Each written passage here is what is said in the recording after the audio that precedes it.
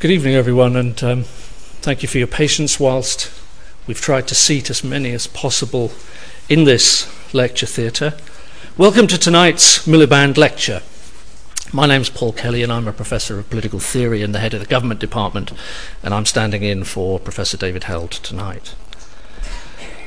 The Miliband lecture series and programme was endowed by a former student of Ralph Miliband in recognition of his contribution to the study of politics at LSE and more generally. It's become a forum for leading scholars in the field to address some of the most pressing issues of the day. Consequently, it's an honour for us, it's an honour for me in particular, to introduce tonight's speaker, Joseph Nye. Joseph Nye is one of the most distinguished thinkers on international and global politics. His works will be familiar to many of you here, students and colleagues. For many of you, they will have been required readings. Joseph Nye is University Distinguished Professor at Harvard University John F. Kennedy School of Government and has previously served as the Dean of the Kennedy School. I'm sure he won't mind if I précis the full briefing note which I've been given. He does, after all, have a lecture to give, and you probably have questions to ask him. And the briefing note is very, very long. And to read out, as I say, all his awards, honours and achievements is not why you came. But there's a couple of things I'd like to focus on just briefly. Joe is the author of 10 books. I won't mention them all, but would like to highlight two appropriate for tonight. The Paradox of American Power from 2002 and Soft Power, The Means to Success in World Politics. Both works, those of you who have read them will, I'm sure, agree, are transformative in the study and analysis of global politics, and they've shifted paradigms in the field. But alongside academic distinction, Joseph Nye has also contributed to the practice of global and international politics. He became Deputy to the Under-Secretary of State for Security Assistance, Science and Technology and chaired the National Security Council Group on Non-Proliferation of Nuclear Weapons from 1977 to 1979. In 1993 and 1994, he was chairman of the National Intelligence Council and served as Assistant Secretary of Defense for International Security Affairs in the Clinton administration. I'm sure that also gives him a very interesting perspective on events that have happened over the last few days.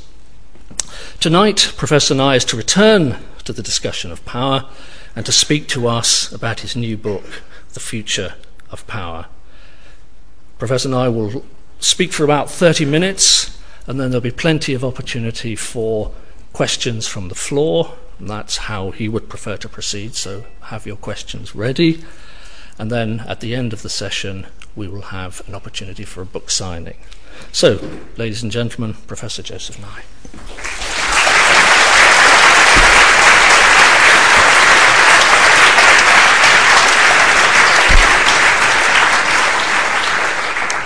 Thank you very much for that kind introduction, Paul. I appreciate it, and it's very nice to be back at LSE for a Miliband lecture. It's I think the second time I've done a Miliband lecture, so I feel particularly privileged, and I always enjoy my visits at LSE. On the discussion tonight, what I'd like to do is to keep my remarks brief enough that we can have plenty of time for your questions, because that's when you get to raise the things that are on your mind. So I will try to précis some ideas that are in this new book, The Future of Power, but there'll be some details which will be deliberately left out, which we can then, if you want to raise them in the question period, we can get into. But if you start the concept of power, basically the way I use the concept of power is it's the ability to affect others to get the outcomes you want. And you can do that in three basic ways. You can do it through threats, coercion, so-called sticks. You can do it through payments, sometimes called carrots. And you can do it by attracting and persuading others to want what you want, which is what I mean by soft power. And that ability to get what you want by attraction and persuasion rather than coercion and payment is very important, because essentially if you can do that, you can save a lot on carrots and sticks. Now, the arguments I'm making is not that soft power can solve all problems. Clearly it can't. But what I'm arguing is that hard power can't solve all problems either. And that what we have to think about as we deal in policy terms with the world around us is what I call smart power, the ability to combine hard and soft power resources into successful strategies that fit different contexts. So that's essentially the background definition of power.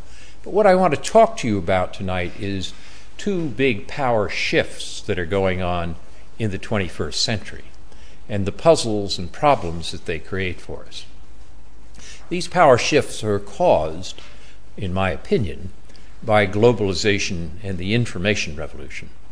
And I refer to them as power transition, which is a shift of power among states, mostly from west to east, and power diffusion, which is the shift of power from states to non-state actors, whether they're west or east. So let me talk about each of these in turn.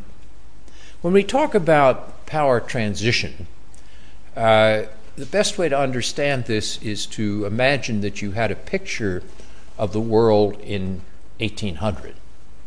You would see that more than half the world's population was in Asia, and more than half the world's product came from Asia. But now if you fast forward to 1900 and looked at the picture, you'd see Asia was still more than half the world's population, but only 20% of the world's product. That wasn't something that happened to Asia. It was something that happened in Europe and North America, the Industrial Revolution. And what we're seeing in the 21st century is what you might call the recovery of Asia, or the return to normal proportions. Sometime around the middle of this century, one would expect that Asia will be again half the world's population and half the world's product. This starts, obviously, with Japan, moves on to Korea, then some Southeast Asian countries like Singapore and Malaysia, now very much focused on China, with China's 10% growth, but increasingly will be focused on India, where growth rates are approaching 8 to 9%. And the net effect of all this is that somehow by the middle of this century, we're likely to see a world in which Asia is back to what I would call normal proportions. That's power transition. I'm going to come back to it, but let me hold that concept in your minds and turn to the other concept I defined, which was power diffusion, which is the shift of power away from governments to non-governmental actors. And perhaps the best way to understand that is to look at the extraordinary change in this most recent information revolution that we've been undergoing. Information revolutions aren't new, and their effects on politics aren't new. After all, Gutenberg's Bible is credited with giving rise to the Protestant Revolution.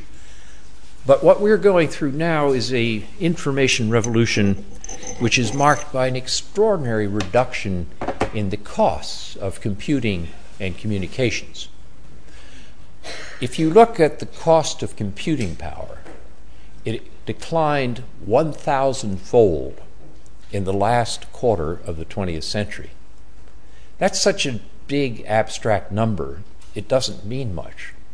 But if you were to translate that into, let's say, something more familiar, like automobiles, and imagine the price of automobiles had declined 1,000-fold over the same period, you could buy a car today for £5. That's a big change. What that means is that the barriers to entry are now reduced when the price goes down so dramatically. And people and groups and actors who were previously priced out of world politics can now play in the game. That doesn't mean that governments are no longer important. Indeed, they remain the most powerful, important actors in global politics. But it does mean that the stage on which governments act is much more crowded by the presence of new actors.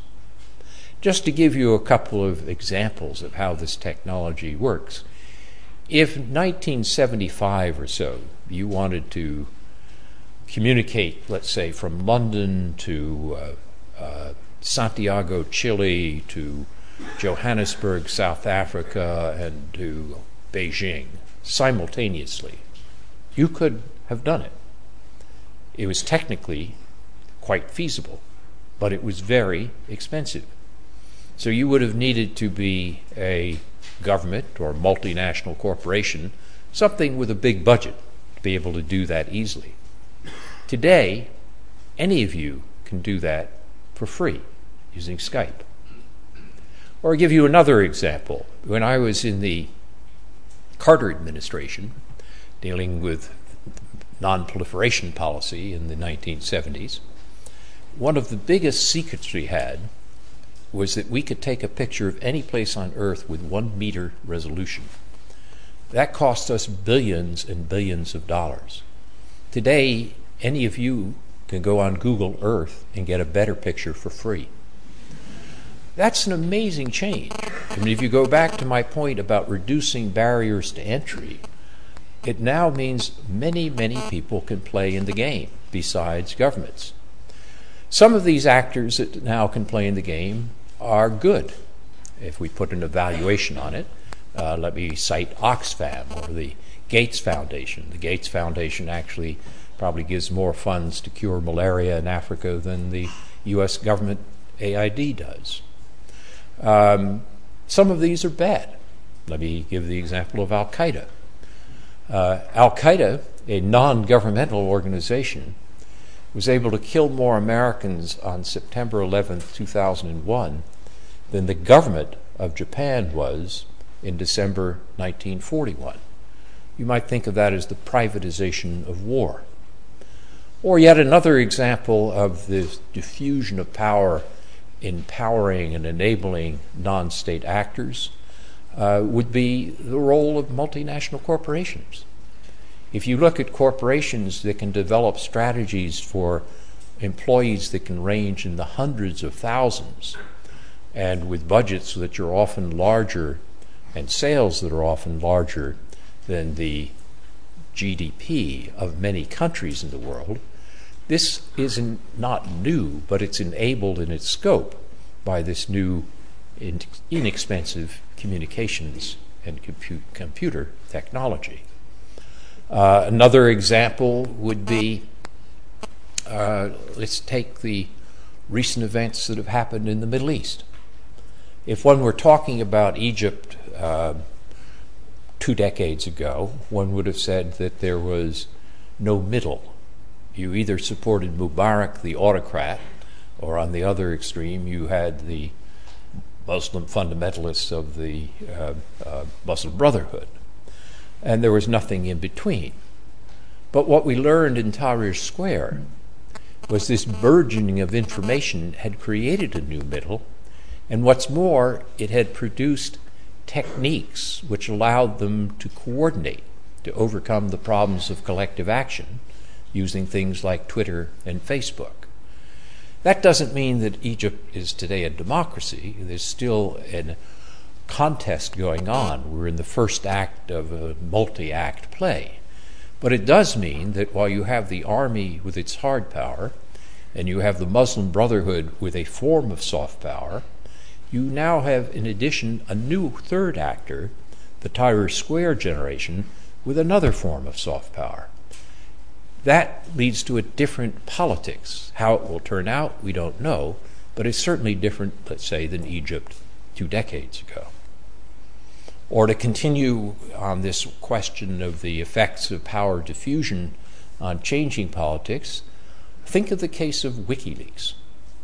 WikiLeaks led to the divulging of 250,000 secret State Department cables. Now, stealing documents, secret documents from other governments is not new. It's probably as old as human history. But the idea of walking out of a foreign office with a briefcase full of secret documents is one thing. The idea of a single individual exfiltrating a warehouse full of secret documents on a Lady Gaga disc and distributing it around the world, that's new. That difference in quantity becomes a difference in quality in terms of how you arrange communications and diplomacy. And finally, is an example of this effect of the diffusion of power and the empowerment of non-state actors, think of the problems of cybersecurity, which we're beginning to think more about. I noticed that when I was at the Munich Security Conference in February, both Foreign Minister Haig and Prime Minister Cameron came, and what did they spend a lot of their time talking about? Cybersecurity. So it's an issue which is becoming increasingly important. But it has some interesting dimensions to it in terms of power diffusion. I don't know how many of you have ever seen a wonderful cartoon that was printed in the New Yorker magazine about a decade or a decade and a half ago, and it had a picture of a computer and two dogs sitting in front of the computer. And one dog looks at the other dog and says, "Don't worry, on the internet nobody knows you're a dog." It was a wonderful cartoon, but it was also politically prescient, because it may well be that if we are attacked, we won't know who attacked us. Recently, you've seen news of Stuxnet, a worm which has interfered with centrifuges in the Iranian nuclear centrifuge program and persuaded some of these centrifuges to shake themselves to death. Very interesting, but it does lead to another question, which is, suppose somebody does a Stuxnet event back to us. Suppose, for example, that all electricity goes out in the southern half of England. Or suppose that in the northeast of the U.S., particularly in February when the pipes freeze, if there's no electricity. Who did it? Well, it could be another government. Could be a hacker or a group of hackers. It could be a criminal gang. It could be cyber terrorists. The one thing we would know is that whoever was clever enough to do this would also be clever enough to root this in such a way that it didn't come where we thought it came from. So as we looked and see that this attack came, let's say, from Moscow or from Beijing, you could be quite sure that's not where it came from. But we wouldn't know where it did come from. This raises a whole series of problems, this diffusion of power, empowering non-state, non-governmental actors, a whole dimension of politics which we haven't yet begun to wrap our minds around. In fact, you could argue that in cybersecurity, we are at about the same position in terms of thinking through strategy that we were in nuclear security around 1950. What's offense? What's defense? What's deterrence when there's no attribution? We haven't got answers to those questions yet. So this is an example of how power diffusion from states to non-state actors from this information revolution is transforming global politics. Now, let me take you back to power transition, the movement among states. Very often this is explained, or we explain this to each other, to ourselves, as a narrative of rise and fall or decline. And it's often told that this is the decline of the United States and the rise of China. But these narratives of decline and the academic theory that goes with them, it's sometimes called hegemonic transition theory, are really inadequate for us to understand what's going on. First of all, we don't know what is the normal life cycle of a country.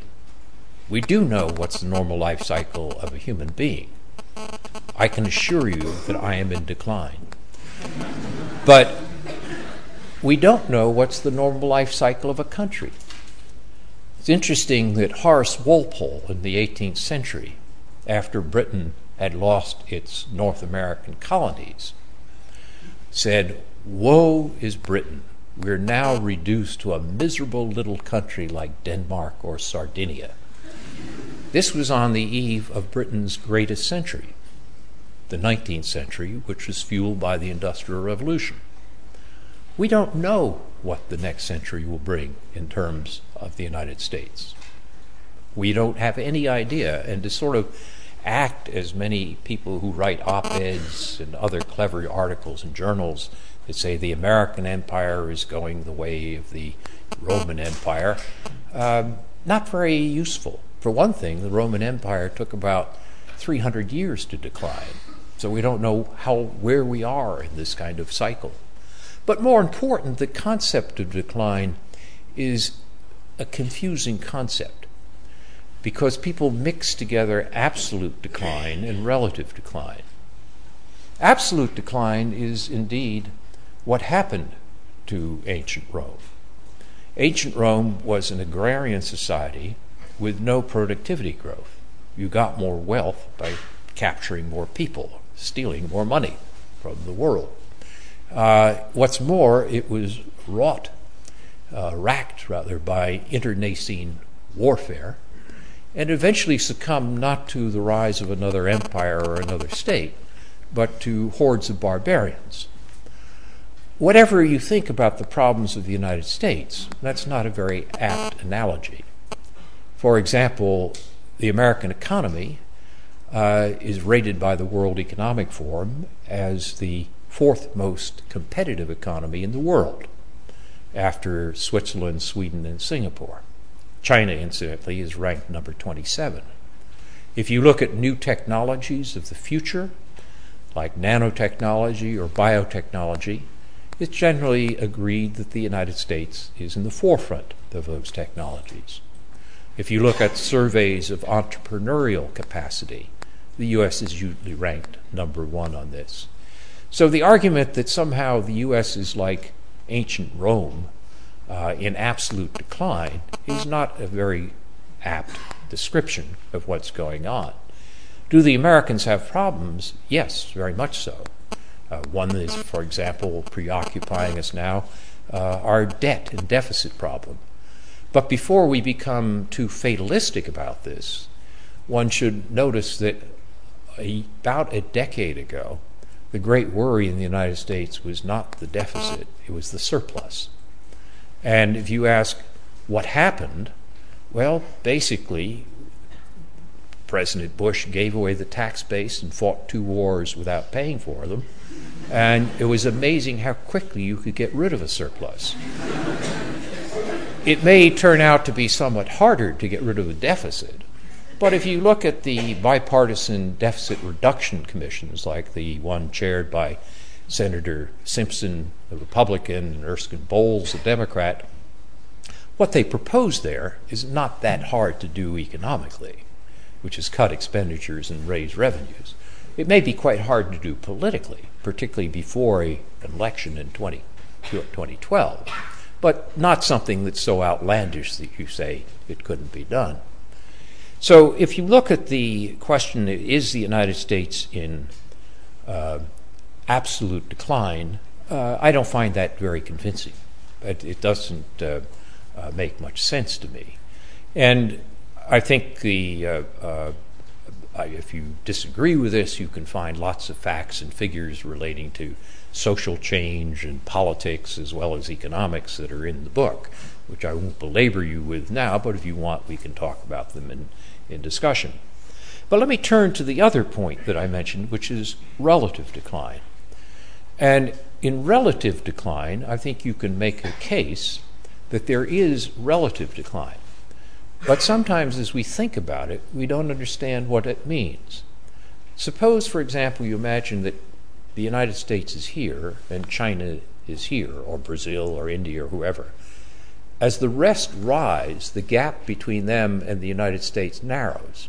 You can describe that either as the rise of the rest, or you can describe it as narrowing the gap, or you can describe it as relative decline. All three of those are accurate statements of these changes on an imaginary chart that I have in front of you. But it doesn't mean that necessarily Brazil, India, China will pass the United States as the most powerful. Relative decline means the gap shrinks. Doesn't mean that another country becomes more powerful.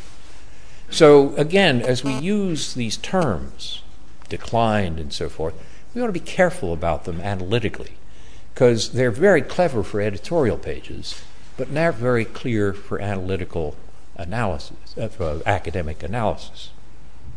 In fact, one of the things that's interesting is that there is a widespread belief now that the United States is in decline as measured in public opinion polls.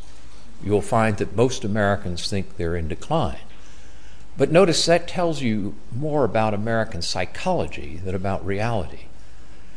For example, in the 1950s, after Sputnik, the United States public thought it was in decline. In the 1980s, as the Japanese were getting so effective in their manufacturing, there was a widespread belief that the United States was in decline. In fact, my friend, the great British historian Paul Kennedy, now at Yale, wrote a very nice book called The Rise and Fall of the Great Powers, which became a bestseller, which said the United States was like Philip II Spain or Edwardian England. It was in decline. I wrote a book that said, Bound to Lead, that said this wasn't necessarily the case. And I think I got the answer right, but Paul got all the royalties. But again, the point is that we went through a cycle of thinking about that the Russians were 10 feet tall in the 60s, then the Japanese were 10 feet tall in the 80s. Today we think the Chinese are 10 feet tall. But I don't think the facts actually support this.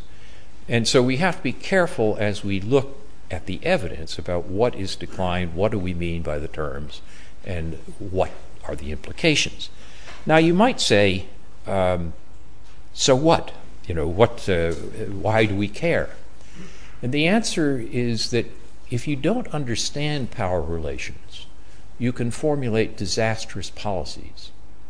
Many people in China now think that the 2008 economic crisis was the sign that China was on the rise and the U.S. was in decline, and that led to more assertive Chinese policies. One of the effects of that is that when the Obama administration came into office trying to find compromises with China, many Chinese read the American efforts to compromise as proof that America was weak. In fact, what this has done is led the Americans to toughen their position toward China, and with Hu Jintao's visit in January, we may be back to a more sensible balance in the policy relationship. But mistakes in assessing power balances and power relationships can lead to quite disastrous policies. Now, one thing to think about on this is the question of power transition can be also seen in terms of the proposition that Thucydides introduced into analysis of world politics, which is the danger that occurs when you have the rise of a power and the fear it creates in another. So you'll remember that the explanation that Thucydides gave for the Peloponnesian War, in which the Greek city-state system of the 5th century BC tore itself apart, he said that was really caused by the rise in the power of Athens and the fear it created in Sparta. And many people say, well, and also that was the cause of World War I, in which the European state system tore itself apart and ceased to be central to world politics. It was caused by the rise in the power of Germany and the fear it created in Britain. And those same analysts will go on one step further and say that the story of the 21st century will be a similar conflagration between the United States and China, that it will be caused by the rise in the power of China and the fear that creates in the United States. I don't agree with that. I think it's bad history and bad analysis. The reason I don't agree with it is because I don't think China is about to surpass the United States. In 1900, Germany had indeed passed Britain in its economic power. China today is getting closer to the U.S. China has done a wonderful job in terms of growing its economy. They've raised 400 million people out of poverty, but there are an awful lot left in poverty. So even if you say that, as many project, the Chinese economy will be equal in size to the American economy, and then pick your favorite date in a decade, in 2 decades, whatever, equality in size of an economy is not equality in the composition. The composition of an economy, or the sophistication of an economy, is better measured by per capita income rather than by total population multiplied by income.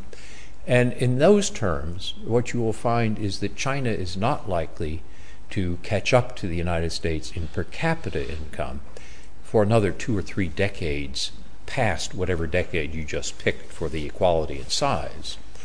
So in that sense, Chinese economic power is greatly increasing, but to argue that the Chinese will have as much economic power as the U.S., I think, is not necessarily following from that. In addition, as we look at power, we want to look at not just economic power, but other dimensions of power. For example, military power. China is investing greatly in its military budget, about 13% increase this year compared to 10% growth in GDP, and it's developing significant military capabilities. This year it'll build its first aircraft carrier. But there's a long way to go between having 1 aircraft carrier and 11 carrier battle groups. So I don't think the view that China is about to pass the Americans in military power is accurate either. And finally, if you come to the issue of soft power, the third dimension of power, military, economic, and soft power, China is indeed investing heavily in its soft power, and for good reason. President Hu Jintao told the 17th Party Congress of the Chinese Communist Party in 2007 that China should invest in soft power. That is a smart power strategy. If you are a country which is rising in your hard power resources, economic and military, what's likely to happen? You're likely to frighten your neighbors. But if you can combine that rise in hard power with an increase in soft power so that you're attractive to others, then you're less likely to frighten them into forming coalitions against you. So when Hu Jintao told the Chinese Communist Party that China would invest more in soft power, it was a very smart strategy. The problem that China has is in implementing it. Because one of the difficulties is that a lot of soft power is generated not by governments, but by civil society. China is investing vast resources, billions of dollars, in Confucius institutes to promote what is a very attractive traditional Chinese culture, but also in basically what you might call broadcast capacities, to have CCTV become a Chinese Al Jazeera. The problem with this, of course, is that when you have government broadcasting, and if it sounds like propaganda, it doesn't buy you much. In an information age, the scarce resource is attention, and attention depends upon credibility. And government broadcasting is not often credible. So the billions of dollars that are being spent to develop Chinese soft power have not in practice produced as much as one would expect from the investment. And part of the reason for that is China cannot relax and let go of its control of civil society because of the nature of the system. So yes, China can have a superb exposition like the Shanghai Expo or the Beijing Olympics. I found the Shanghai Expo really wonderful when I went to visit it. But then they go and they lock up Liu Xiaobo and prevent him going to the Nobel Peace Prize ceremony, and they undercut a great deal of the soft power that they created by the Expo. So until China can change to the point that it can unleash its civil society, it's hard to see China equaling the U.S. in soft power either. Indeed, A recent poll was taken by the BBC, which showed that China lagged severely behind in soft power. Now, why do I belabor this point? It's not because it's something that one should take pride in. I mean, it's not like saying I'm the number one football team in the world. Power isn't good or bad per se. Power is like calories in your diet. Too few and you expire, too many and you become obese. So it's not to celebrate power. It's to go back to the point I made earlier, that if you misunderstand power relationships and realities of power, you can get severely mistaken policies. And the danger I see is that Chinese officials thinking that they're on the rise and American officials thinking they're on decline fail to produce the cooperation that's going to be essential if we're going to manage the problems of the 21st century, both power transition and power diffusion.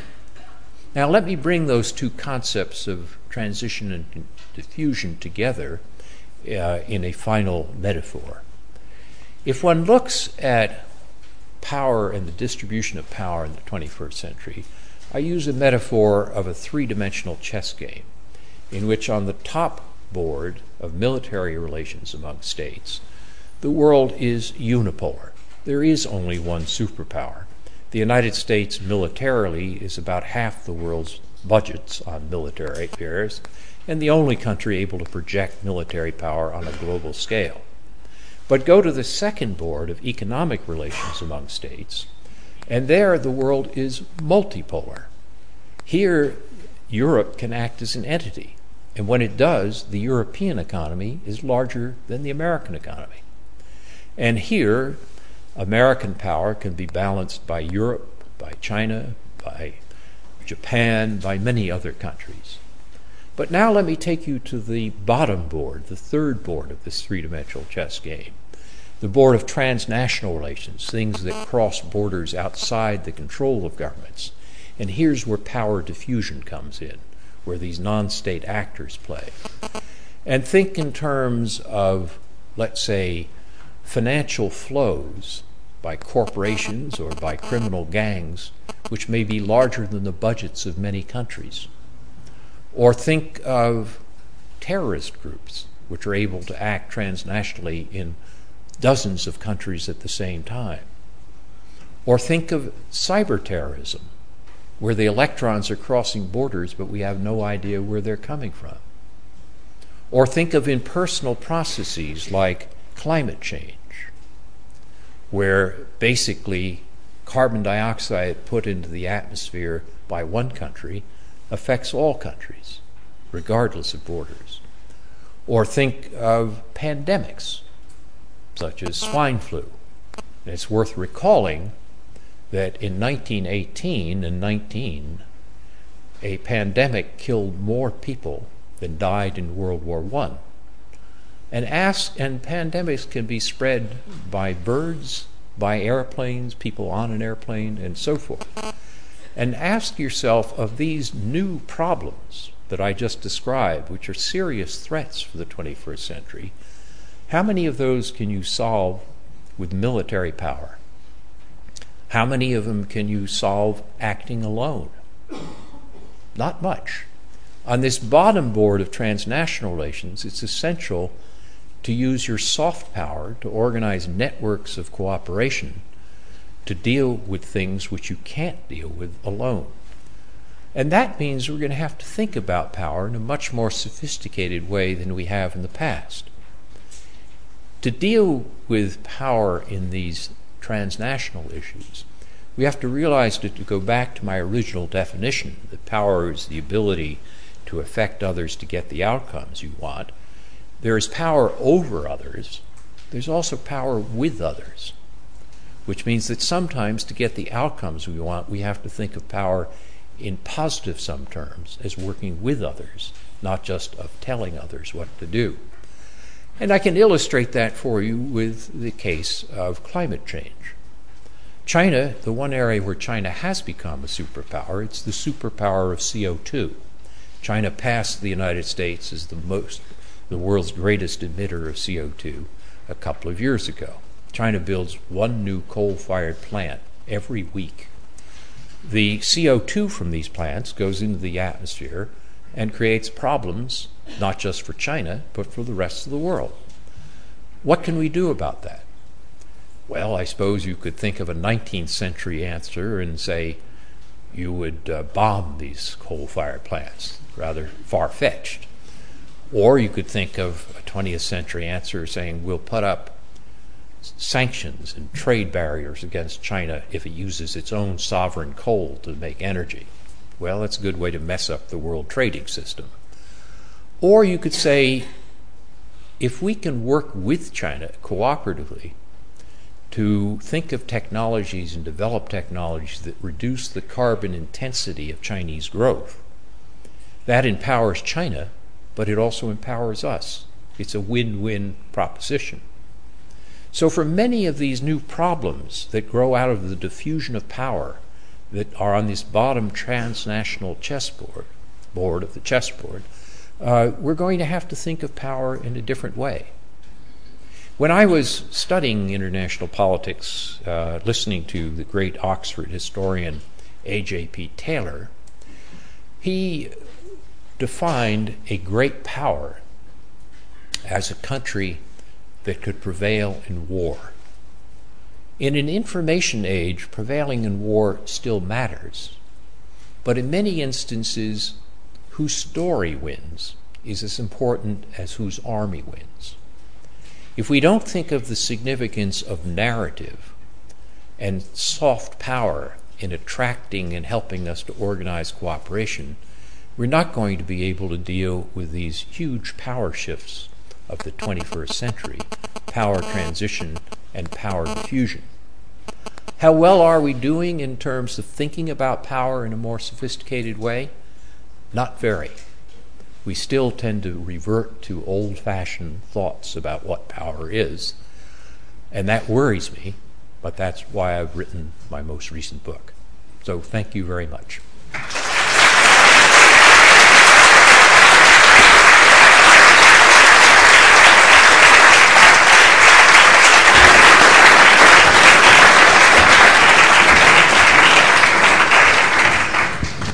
Okay, we have about 25 minutes for questions. Can I ask, well, first of all, I propose to take about 4 questions together, but could I ask you to be concise? Could you indicate clearly by raising your hand? Tell us who you are and wait for the microphone. Okay? Thank you very much. Okay, questions. Okay, I'll take the first 4 from that side. So the gentleman there, end of the line. Keep your hands up for the moment. Those 4, and then I'll move into the centre. Thank you. My name is Dosif.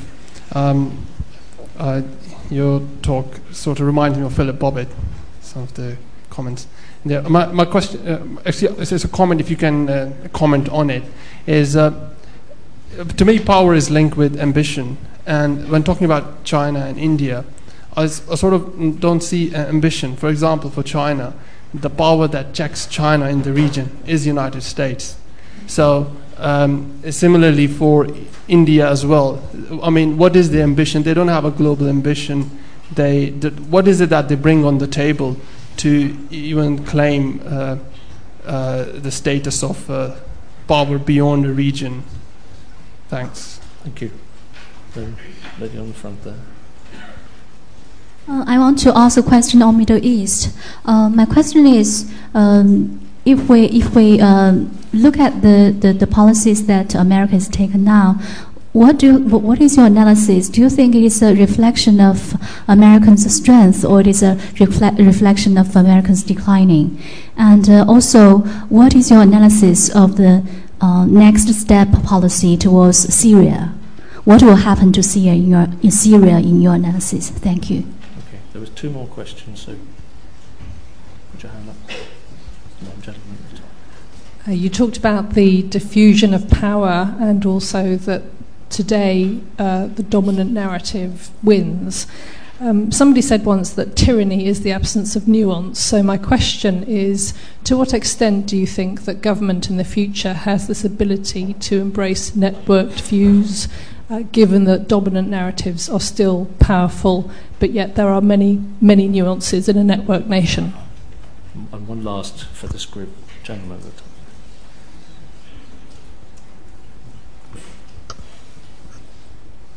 Hi, my name's David Long, and I'd just like to ask, you talked a lot about the rise of China's soft power. What effects do you think that will have on the future of democracy around the world, and do you think that the communist dictatorship can truly have soft power in the 21st century? Do you want to take those? Okay. On the question of power being linked to ambition, sometimes yes, but not necessarily.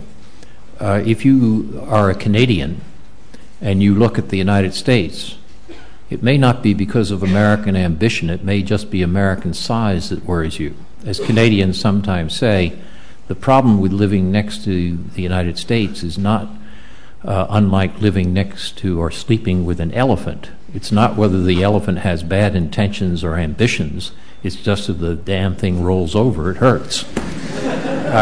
So I guess I don't accept that power and ambition have to be linked. But there is an interesting question is, how will China, for example, as it rises, what will its ambitions be?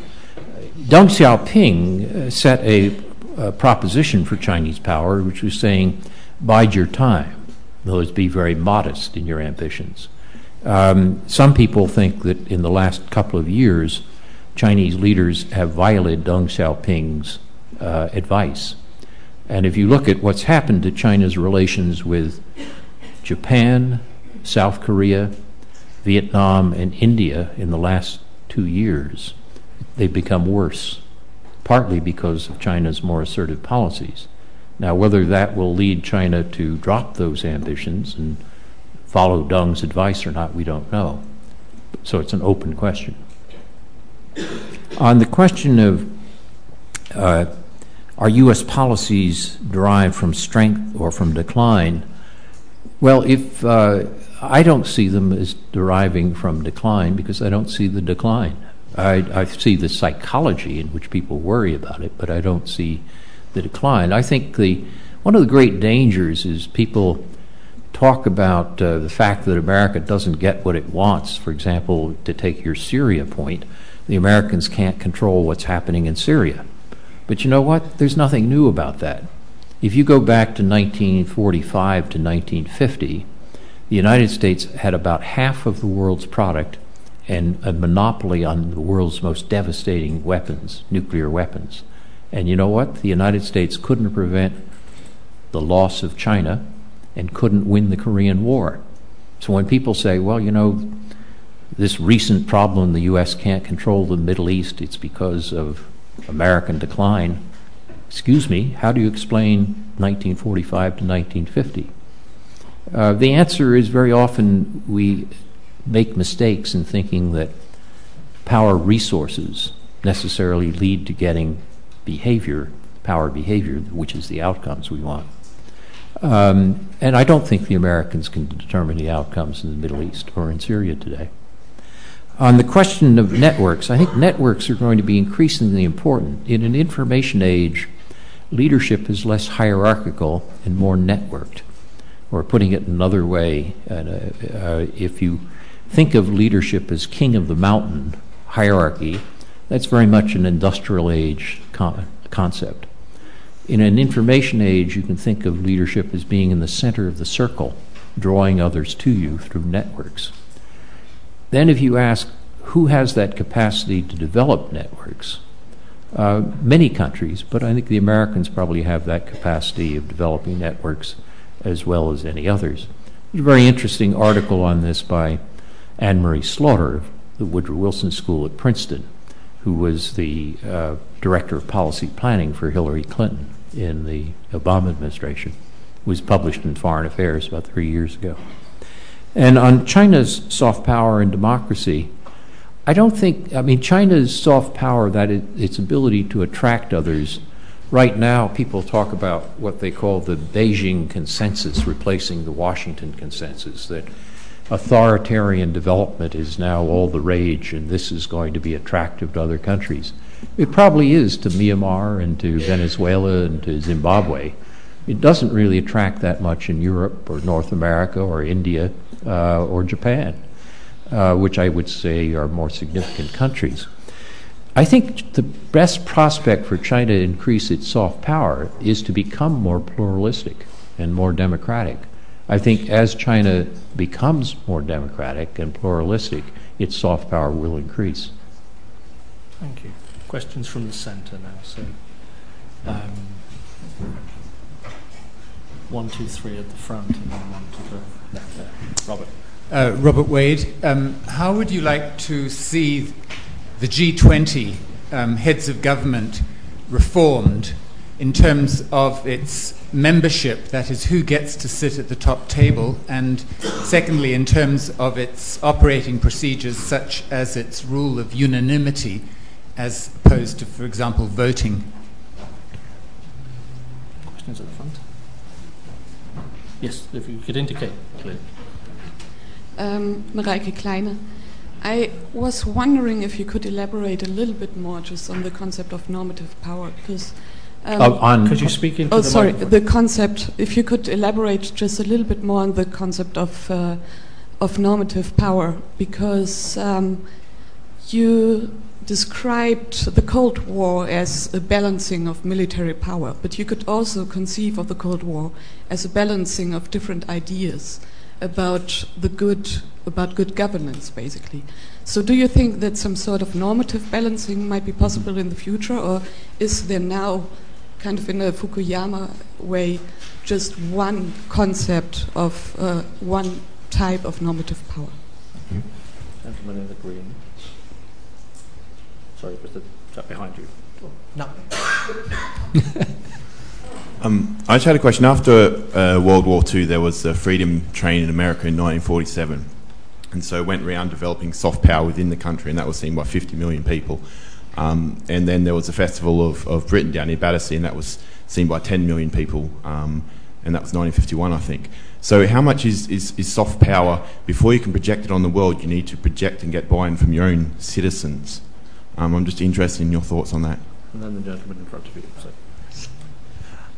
So you talked a lot about the diffusion of power and to non-state actors and questions like that. Now, if that's the case and non-state actors are becoming progressively more important, it would seem sort of folly for states not to recruit them or use them as part of their grand strategy. So I guess, to what extent do you think grand strategy in the future, in the 21st century, will depend on the effective utilization or recruitment of non-state actors by states to achieve their objectives? Okay, one last question for this group. Could you elaborate on how smart power may be able to help in the democratization of nuclear capability? Smart power help what? How can smart power help? The democratization of the nuclear capability of countries and organizations. Okay.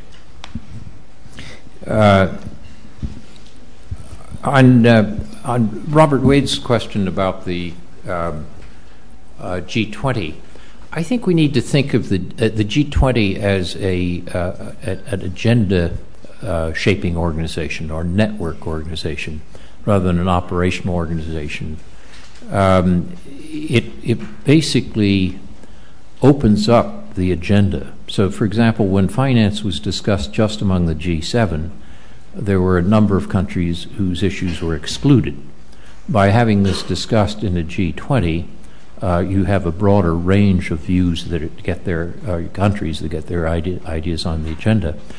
There are some who say, well, but the G20 should be developed into more than a network and agenda-shaping organization. It should have a secretariat and so forth. I think that's probably a mistake. I think that better to basically think of institutions in the what the Europeans call variable geometry. So you'd have the G20 for shaping the agenda, getting the focus of bureaucracies and so forth to move in a direction. But when you get to the actual working through of the details, you might use the IMF. And the IMF itself has to be changed, as it is being changed, to increase the voting power of China and India and others. But I think the idea of trying to make the G20 into an operational organization might destroy its effectiveness as a network and agenda-forming organization. But there's different people have different views on this, but I'm a little skeptical. I remember talking with Paul Martin about this recently, and I think the general feeling that he and the people that he worked with who helped to get this started was that it would be a mistake to try to transform the G20 into a bureaucratized organization. What about the selection of members, selection of the 20? Well, the selection of members is always difficult because somebody's bound to be left out. What you have now is 75 or 80% of world GDP represented. You could develop an impartial, but there are some anomalies. There are some people who are in that probably shouldn't be in, and others who are out that shouldn't be out. But you could imagine a formula in which you had population and GDP as criteria, rather objective criteria for membership, and countries then could drop in or drop out depending on how they performed on such measures. Right now what we have is something that's path dependent. We have the accidents of history of who was invited by particular host countries at a particular time. On the narrative or normative power in the Cold War, I'm glad you asked that question because I should have made it more clear. Normative power is extraordinarily important. And if you think about soft power, a lot of it grows out of norms. Legitimacy is a power reality. And if you think back on the Cold War, it's a wonderful example of the importance of soft power. The Berlin Wall did not go down under a barrage of artillery. It went down under hammers and bulldozers wielded by people whose minds had been changed and no longer believed in communism. So that's a good example where, if you want, hard military power may have deterred Soviet armies, but it was soft power which actually changed the minds, which brought about the end of the Cold War. On the issue of domestic behavior and soft power, I think that if soft power of a country grows out of its culture, its values, and its policies, if a country does not live up to its values at home, it diminishes its soft power. And the greatest solvent of soft power is hypocrisy. When you say one thing and do the opposite, that undercuts your soft power. It's interesting in that sense that President Eisenhower was very much worried at the time when African countries were becoming interdependent about the way America's terrible racial behavior was undercutting American soft power. He didn't use those words, but led a otherwise conservative president to support change in racial segregation up to a point. On grand power and on grand strategy and non-state actors, I think a sensible strategy has to involve non-state actors. I mean, if we look at the way the world is changing, a strategy which focuses only on states, well, a strategy that didn't focus on states would be foolish, but a strategy that focuses only on states would be equally foolish.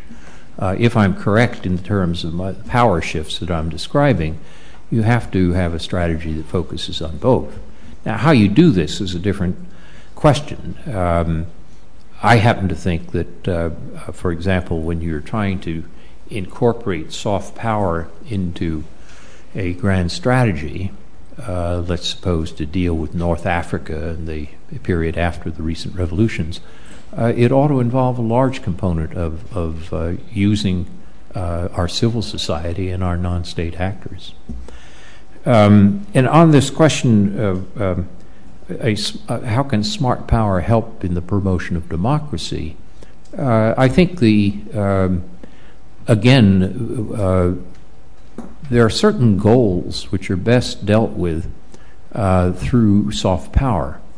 Let me give you the distinction that was made by Arnold Wolfers, a very impressive realist of a half century ago. Wolfers distinguished between what he called milieu goals and possession goals. A possession goal is when you want something concrete. I want a military base there or something like that. A milieu goal is when you want something which is general. I'd like to have an open international trading system. I'd like to have democracy. Very often it turns out that soft power is more effective in developing milieu goals than hard power is.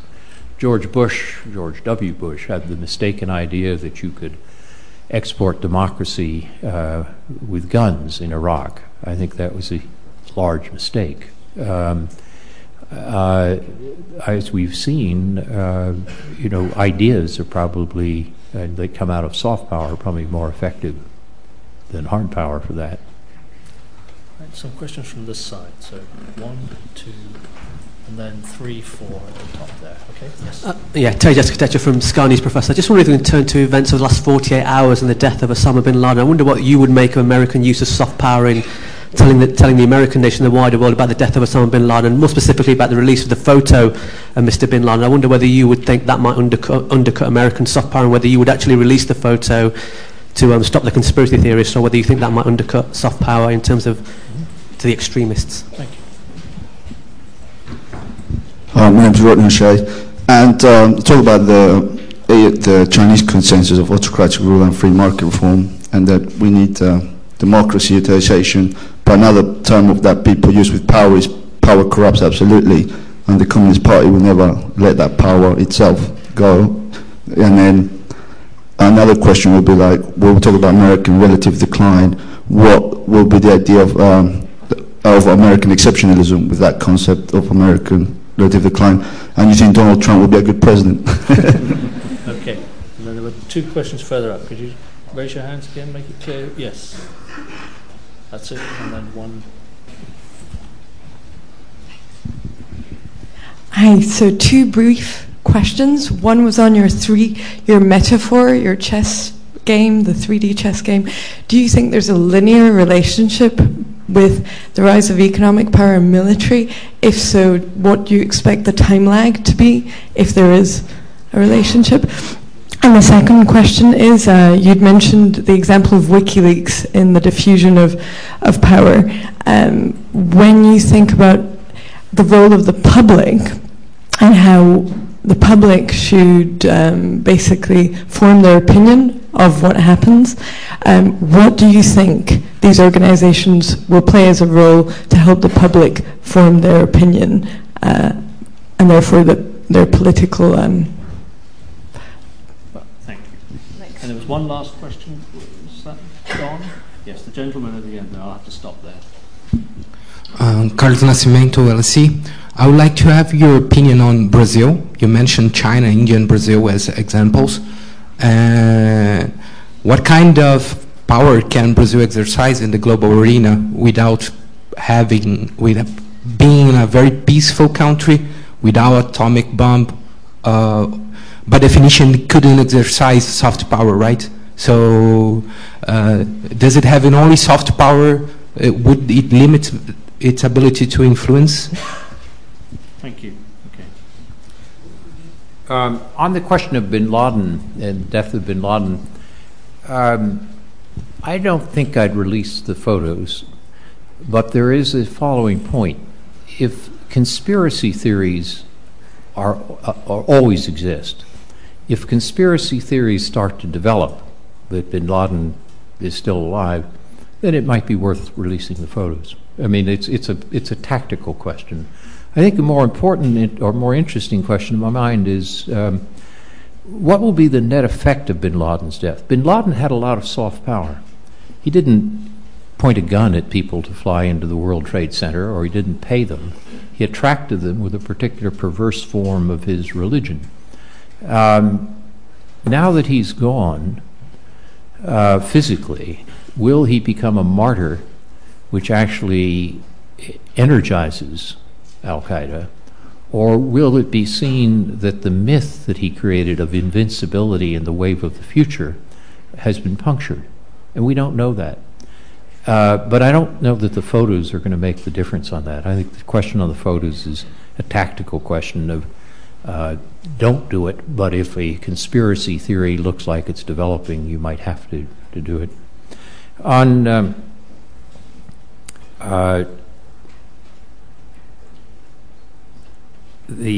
let's see, I can't read my own writing.